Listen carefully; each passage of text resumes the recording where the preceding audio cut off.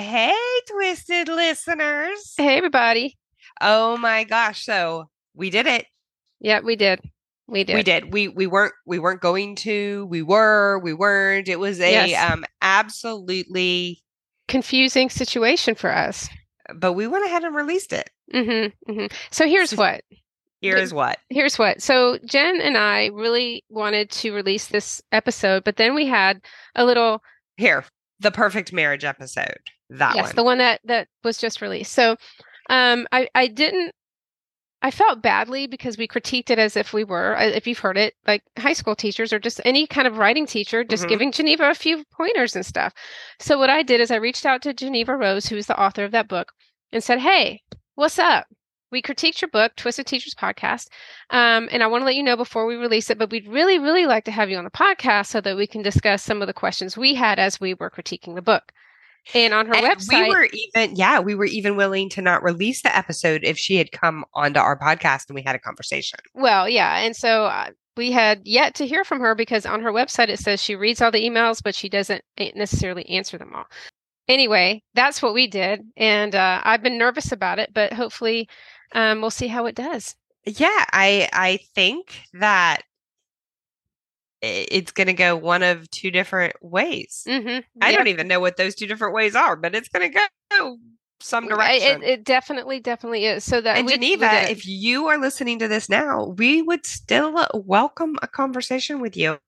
We'd love See, to talk to you. I don't take it like the reason I like my final decision was the amount of criticism I got on my draft of my first draft of my book was it was hurtful. Like it hurt, but we weren't anything like that. We were very like like just logically discussing maybe different ways the story could have been told. As you know because you've already listened, and if you haven't, you can go back and listen. Do you have any updates on your life? Yes, my dad is officially divorced. He's going to be gone by March 10th. My stepmother has been coming by asking my brother who's living there to do certain chores for her. No, thank you. She rolled up in there with a U-Haul and because she's moving some of her daughter's shit up into the house. My dad doesn't know. Um, she got the car, she got the house. My dad is going to take just a few things to New Jersey with him. She asked my brother to take stuff to Goodwill. He said, no, hell no. She asked David to help her move all the shit out of the U-Haul, and he said, no, hell no. He's supposed to be transferring funds, and she wanted him to do a different way than the divorce decree, and he said, no, hell no. My dad had dinged the car that she now has that is now in her name, and she wanted my dad to pay the $1,000 deductible to get it fixed. to get it fixed. And my brother's like, it's your car now. Like, I don't work for you. I don't know why you're getting this, this vision, this Right. notion that I'm going to do shit for you. It is skewed. Do you think we had a relationship, but it was really our relationship was really based on the fact that you were married to my father, and if you're no longer married to my father, that relationship is pretty much null and void. So I did, in my world, watching my dad, as upset as he is and sad, after a little bit of wine. Now, let me give you a backstory that my stepmother has a thing for tassels, lone tassels like you would see, like I guess what do you say on the graduation On a hat, graduation cap, but yeah. randomly placed all over the house. There were 17 in the bathroom. All They're on different bottles, colors. all different colors. They're on statues. They're on the lampshades. They're hanging from the curtains that already have like tassels on them. They're hanging from the light fixtures. So when you're talking to an somebody, overabundance of tassels. right, you're talking to someone at the breakfast table, and there's a tassel, and so I removed some tassels because I Wow. thought they needed to be removed, and Well, after the 3rd of March, I'll never see that house again. I've seen it for 41 years. My dad will never see it. I would say that maybe those tassels just meant a lot to you and you Yeah, removed them as a memento. they're a memento in a big ass Tupperware that we have maybe some plans for later. Are you gonna you should video you setting the tassels on fire. Yep. I had a couple Ooh, of friends ask me about the fire. Um, nice. but I did. There's video of me like snipping all over the house, and I giggle every time I see it because I will send it to you because I trust you because if it's in the wrong hands, somebody can be like, "Oh, I hate Kim. I'm mad at her. I'm gonna go make this tassel video viral." Oh, yeah. I Yep, promise I would do nothing with your tassel video. I know. I will. Let's see. So this past week I traveled to Philadelphia for work, and it was great seeing, like, I see these people every day on Zoom. Like, some of these people are like my best friends in the world because I talk to them every day at work. And it was so cool to be like in the same room. We learned a lot of stuff, and I won an award. You did. I did. I won an award. I won Rookie of the Year. So I guess the quote unquote best performing SDR who had been there for less than a year. That So, is amazing. Of course you yep, did. teachers do have transferable skills. You just can't go around being like, because I was a teacher, I can do anything, because people hate that. So you have to figure out how the skills transfer and just sell that, not the How many teachers do you think won an award this last week? as a Uh, teacher, probably not None. very many, but Mm-mm. as in other roles that after they've left teaching, probably a few. Yeah, you're one of them. So I didn't win anything. ironically, the SDR of the year, What does STR stand for? sales development representative. Oh, okay. So the SDR of the year was a teacher. I mean, she's been out of education for a longer than I was, but she was a music teacher and she won. And I very kindly told her that I'm coming after her award next year. I bet She you said, get it bring it. too. And don't Just you get like bring it. a neon I sign? do. Mhm. So when I first started at Phenom, I noticed in the background of some Zooms these really cool fluorescent signs that said Phenom. They're my favorite color. They're like turquoise. And I'm like, I want one of those. And basically, I found out that you have to win one of those. So Oh, I did. I'm so excited to get the sign. well, I can't wait to see it in the backdrop when we do podcasts. Yes. The other thing I found for my crepey skin, well, I don't know if you've been listening to the podcast for a while, you know Kim that has issues with her crepey skin. I found if somebody on TikTok, I'm sure, organic rosehip seed oil, and I've been putting it on my crepey skin. Like when I'm writing and I look down, it looks like a wrinkly old, dried out piece of paper or Like turkey cloth. hands. It's disgusting. I I'm have like, it too. Not that's as not much, me. but I do have, yeah, the Where ring, does it? like the It just, elasticity is just but freaking I gone.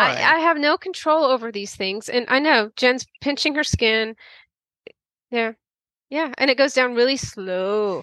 Yes, So, I just remember pinching my dad's skin on his me hand, too. and I would like count how long it took for the skin I pinched to just like meld back into his hand skin. Like it was just amazing.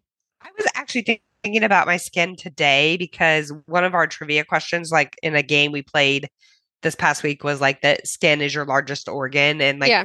if you've ever taught like elementary school science, you know that. But I'm like, I really need to take better care of my skin. So where did you get your rose hip oil? Is it an Amazon purchase? It's all Amazon. Pura Rose hip. D apostrophe or whatever. I'll put it in show notes because sometimes like the videos I do about shit I like you might like are they do pretty well because I have an Amazon storefront and people are actually going to the shit on the storefront. Really? That's super cool. Do you get like, so like, let's say I go to your storefront and I buy this rose hip oil. Do you get like a little bit of money? I do, but I have to put it on there first. It's not on there. No, but I mean, Yeah, like, I get a little so if I commission. go buy, you do? A little, yeah. I had to get How approved for does, it and stuff. oh, like, so do you have to be an influencer to have a storefront?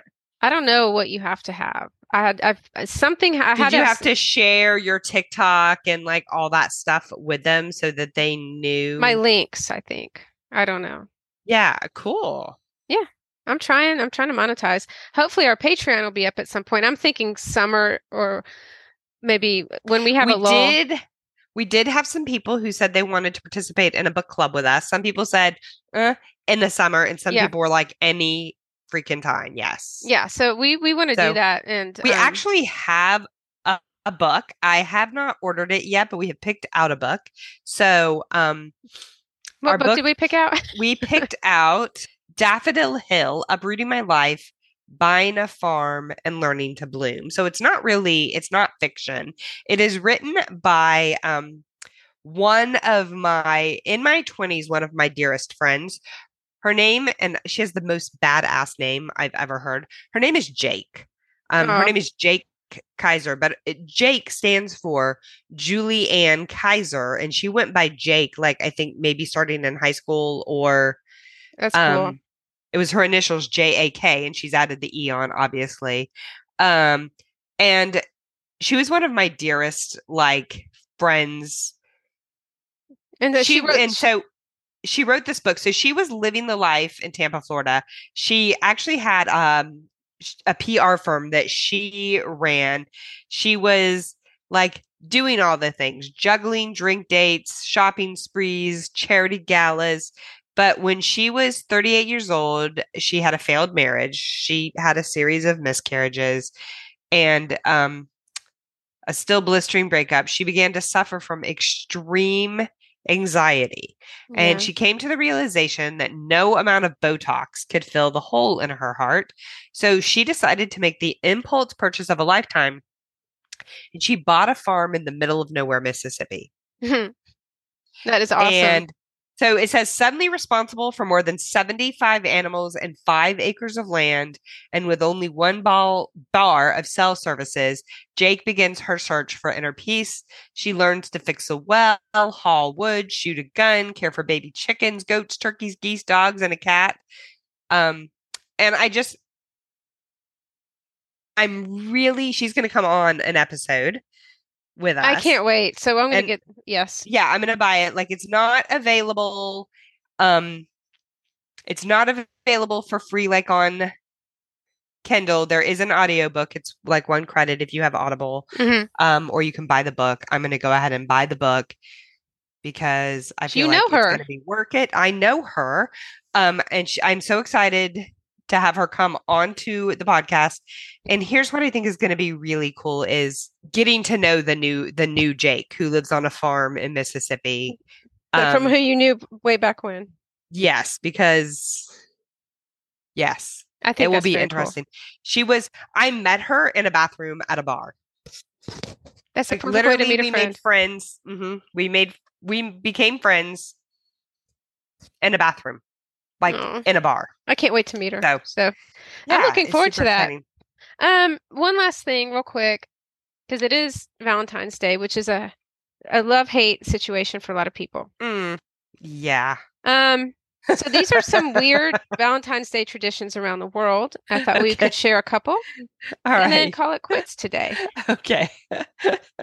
What are you laughing at? I'm laughing because one Valentine's Day, my best friend cousin and I planned this like kick ass fuck guys, screw them all. Hmm. We're gonna do something epic. I mean, I don't even know if it was epic, but like we were like, screw them. I think we had a nice dinner planned that we were gonna go to, and we were going to what else?